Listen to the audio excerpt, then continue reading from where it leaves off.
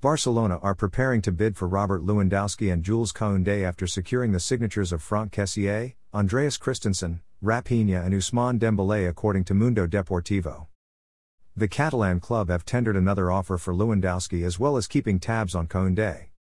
The Frenchman is back in Spain, recovering from injury, and it appears Barcelona are not going to move for him until Lewandowski deal is settled. Monkey, Sevilla's sporting director, has confirmed that there's been no contact from Barcelona yet. Barcelona's deal for Koundé would see Memphis Depay and or Sergiño Dest head to the Sanchez P1 in a bid to convince Sevilla to accept the deal.